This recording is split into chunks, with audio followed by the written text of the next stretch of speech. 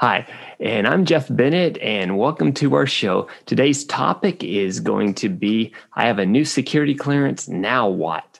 Now, this could be a new security clearance as an employee at a security cleared facility or as a brand new defense contractor that has recently received a facility clearance. So there are some responsibilities. So either way, if you are new to security clearances or getting onboarded with a security clearance at a new company, this show is for you. Welcome to DoD Secure. And again, I'm your host, Jeff Bennett.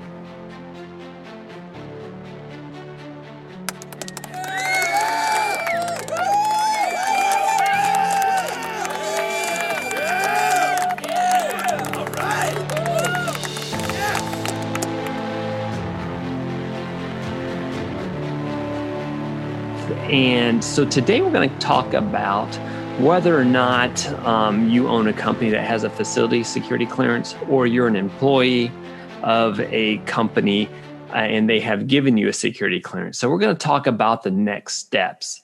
So your company is up and running and doing classified work according to the classified contract. And there are some responsibilities that you have to do at this point. The first one is to, of course, assign a facility security officer because they are going to, either full-time execute these security programs to protect classified information, manage the security clearances of the cleared employees, and many, many more tasks. If you want more information, again, I have a book out called The Insider's Guide to Security Clearances. And I have another book out called DoD Security Clearance and Contracts Guidebook. DoD Security Clearance and Contracts Guidebook will show you how to perform on that classified contract. And so the purpose of this podcast is, to talk about that. What happens to a new employee, whether the employee is brand new and they're arriving with a security clearance, or an employee just got awarded a brand new security clearance. Either way, there's some things that need to be done, and it starts with the facility security officer. And for the sake of this podcast, we will call them the FSO instead of facility security officer. Be short, FSO for short. So once the security clearance is granted, the FSO will contact the cleared employee, and that's where things start moving pretty quickly. You may have been waiting a long time for this security clearance to pop up, but once you get the security clearance granted, according to the processes that we have discussed in past podcasts, this next part picks up pretty quickly because now the FSO has to get the employee or the newly cleared employee spun up with their, I guess, another word, not really certifications, but spun up with what they do once they have the clearance granted. Primarily, if this employee has been sitting in a temporary position waiting for that security clearance to come up, well, then now it's time for them to move from that temporary position to that full-time position that they were originally hired to do. All right, so the FSO is managing the security clearances, and they're under the umbrella of the defense contractor's oversight. So the cleared defense contractor is overseeing these security clearances, and these security clearances reside on an information system that is provided in the DoD's Defense Counterintelligence and Security Agency. So they oversee the security clearances from the government point of view, and the cleared defense contractor and FSO oversee the individual security clearances from the defense contractor point of view. And so the FSO manages these security clearances. That means the FSO will maintain the facility security clearance status administratively, as well as they have a role of meeting requirements or compliance requirements. And we'll get into those a little bit later. But, they start this by providing the required training that the cleared employee has to go through and has to maintain. And so what they want to do is equip the cleared employee with protecting classified information, with the information they need, the training they need to perform the work designated by the classified contract. So the facility security officer is one of the first employees in the company that gets a security clearance. And so they have to be They must be certified as an FSO by going through the Defense Counterintelligence and Security Agency's training. We'll call them DICSA for short.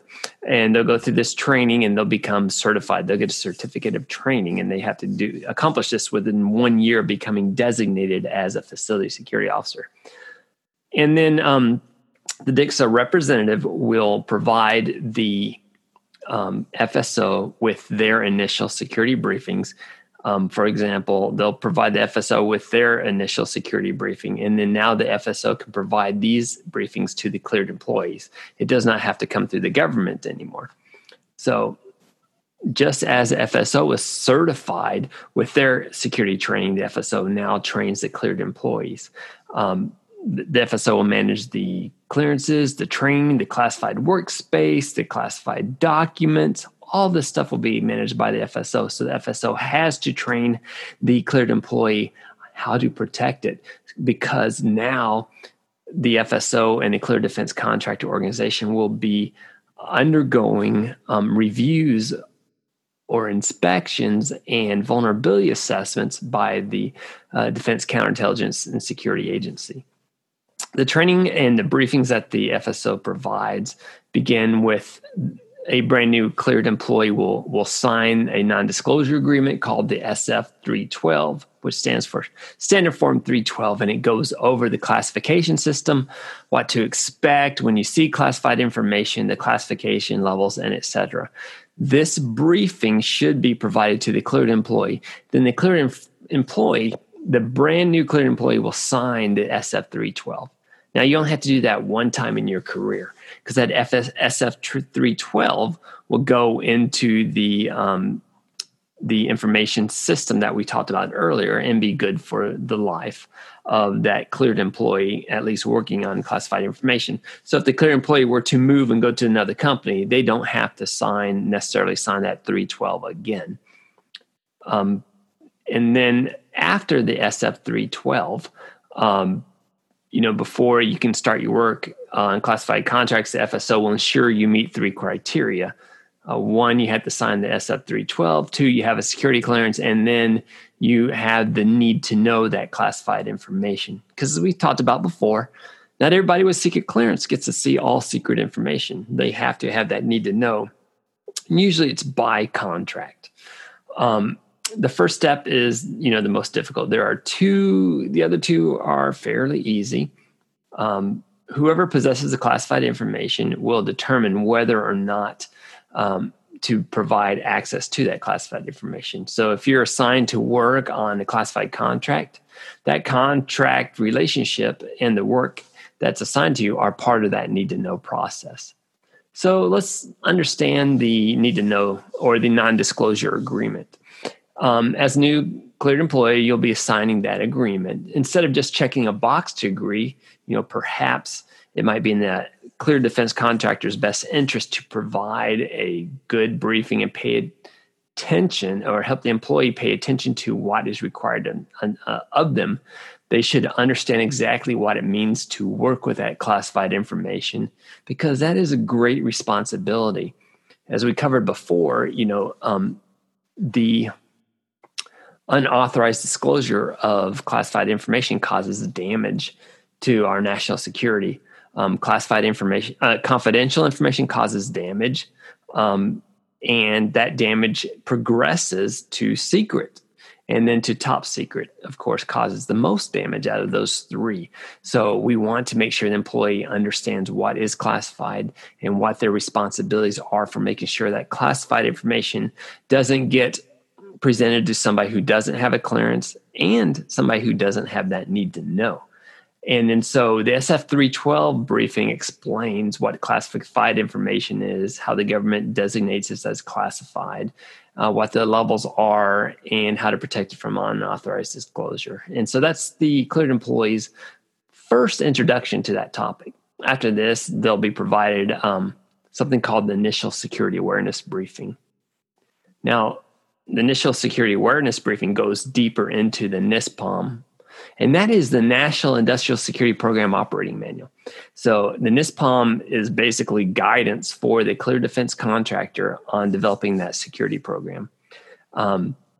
So the initial security awareness training should familiarize the cleared employee with the NISPOM, as well as requirements under the contract security specification or classification specification, or the DD Form 254. This is that classified part, that part of the contract that describes the classified work. And we'll talk about that more in detail at some other point. And also now we need to look at company policy as applied to protecting classified information. And that's in both in the cleared facility and in other customer locations. And here you also learn how to travel overseas, how to reduce your ability to become a security risk, introduce you to the insider threat program, and into threat in general, how to report espionage attempts, and how to fit into something that we call the continuous evaluation or the continuing evaluation process. Basically is how do we look at ourselves and other cleared employees and determine whether or not they are at risk or we are at risk to national security. And again, those are on the 13 adjudicative criteria that we talked about earlier. So if there's an event in your life or an event in another cleared employee's life that might make classified information or put classified information at risk of unauthorized disclosure, you can self-report or report that other person. It's got to be credible information. You can't just make it up. So another part of the initial security awareness training is also the how to report security violations.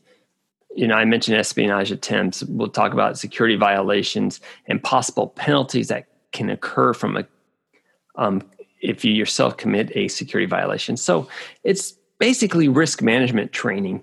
What happens if you have classified information? How do you protect it from unauthorized disclosure? And what happens if it is purposefully or accidentally disclosed in an unauthorized manner? So another big thing that's a required training. So these training that I'm reading to you are required as an FSO, as a cleared facility. This has to be provided to your cleared employees. And one of the difficult things about providing this type of training is, one, you've got to find the training, either develop it yourself or purchase it or get a training expert to come in and provide this for your employees. And another one, to wrap up, we had the non-disclosure agreement briefing, the initial security awareness training, and another required training is the insider threat training. And here you will learn how to recognize an insider threat, how to recognize what classified information is vulnerable to the insider threat, and how to reduce that threat. Now, keeping in mind that the insider is somebody with a clearance and a need to know, but they are taking that classified information and either sabotaging it or stealing it or providing it to a foreign country. And so we want to recognize how that happens. And so we're required to provide that briefing. Another required briefing is the derivative classifier briefing. And this stands for anybody who will be working with classified products and providing a new product. So, for example, making a copy of a classified document is not derivative classification. However, taking wind tunnel readings or classified raw data and reformatting it into a written document, or doing analysis on classified charts and writing a document out of that, or rewriting a document based on 5 other documents. You're reforming or reformatting classified information into a new format or medium. That is called derivative classifier training. And if you're doing that, or if your employees are doing that, they're required to be trained on how to do this every 2 years. And so all this training that I've been talking about is a requirement, and it should be documented. Now, there are many ways to provide training. One is through newsletters, one is through plays, another one is through PowerPoint presentations. If you want to look at some options for purchasing these presentations. We have some at redbikepublishing.com, and you just download them and present them to your employees, full blown out required training topics for you. And then finally, there's the exit briefing. Cleared employees should be giving this briefing once they're terminated or once they move on, so that they understand for the life of them, of their whole life, basically, until things become declassified. They are responsible for protecting that classified information that they learned while on the job. And these responsibilities still continue even though they're no longer working on the job. They still have to protect that classified information. So in summary, I've discussed very quickly, if you're a cleared employee or if you're a owner of a clear defense contractor company and people are coming in to perform classified work, there of the training that needs to be provided to them. One, the FSO should be onboarding all of the cleared employees and maintaining their security clearances and describing to them or training them on how to do this classified work. So the other part of this podcast and video is talking about, a clearance has been granted, and we'll cover the DD Form 254 and NISPOM and the security training again, but we'll cover it from a different point of view, from the government's point of view. And this is for, what happens when the government grants that security clearance. You could be receiving a job with a company or an agency performing unclassified work in this scenario. And you'll receive your onboard training, which includes the SF-312 non-disclosure agreement briefing, the initial security briefing, delivered classifier briefing, and insider threat briefing. Even though the FSO brought you into this security clearance system, awarded you your security clearance and performed the high-level training, there's still much more to do to ensure that this cleared employee, whether it's you or somebody else, understands how to perform on the classified contracts. So this high-level training and onboarding is enough to get you authorized to prepare for the work. Now, the rest of the preparation will come from sources to include peers, supervisors, program managers, and more. So this is more the informal training provided on the job as you actually begin performing on this classified contract. So, here's how it might play out from the top to the bottom. The government contracting agency or program office flows down the classified work to the cleared defense contractor. And so part of the contract is the contract security classification specification. Again, that's the DD Form 254. Now, according to the information on this website, the DAMI website, is the purpose of the 254 is to convey security requirements, classification guidance, and provide handling instructions or procedures for classified material received and or generated on a classified contract. That sounds a lot like derivative classification, right? So this DD Form 254 provides direct information to complete the training that you need to perform your job well and protect that classified information while you're performing it. Again, you do not want to be that person that does not understand how to do their job and puts classified information at risk. We want to keep those types of reports out of the news. We don't want this to accidentally happen. And we also want you to be able to recognize when the cleared employee is an insider threat. Keep in mind, we have Eric Snowden, we have Reality Winner, and Chelsea Manning. Those are the most recent news stories. We also have Bobby Hansen, John Walker, all these people who were authorized to have classified information, but they were able to acquire it in an unauthorized manner, take it out of the classified holding, and share it with bad guys, with the world, with unauthorized persons, with the Russians, what have you. This information got out. So they all had telltale signs. So this training and everything that you are learning on the job as a cleared employee is to prevent you yourself from doing it and for recognizing when this stuff is at risk from cleared employees performing bad things or the insider threat. All right. So while the DD Form 254 explains the classification level and the level that you'll be working on, it's important to understand that this level will be the same level or lower than the security clearance level that you are authorized. So like if you have a top secret security clearance, you'll be working with top secret information, secret and confidential. However, if you only have a secret security clearance, you will not be working with top secret information, but you may be working with confidential as well.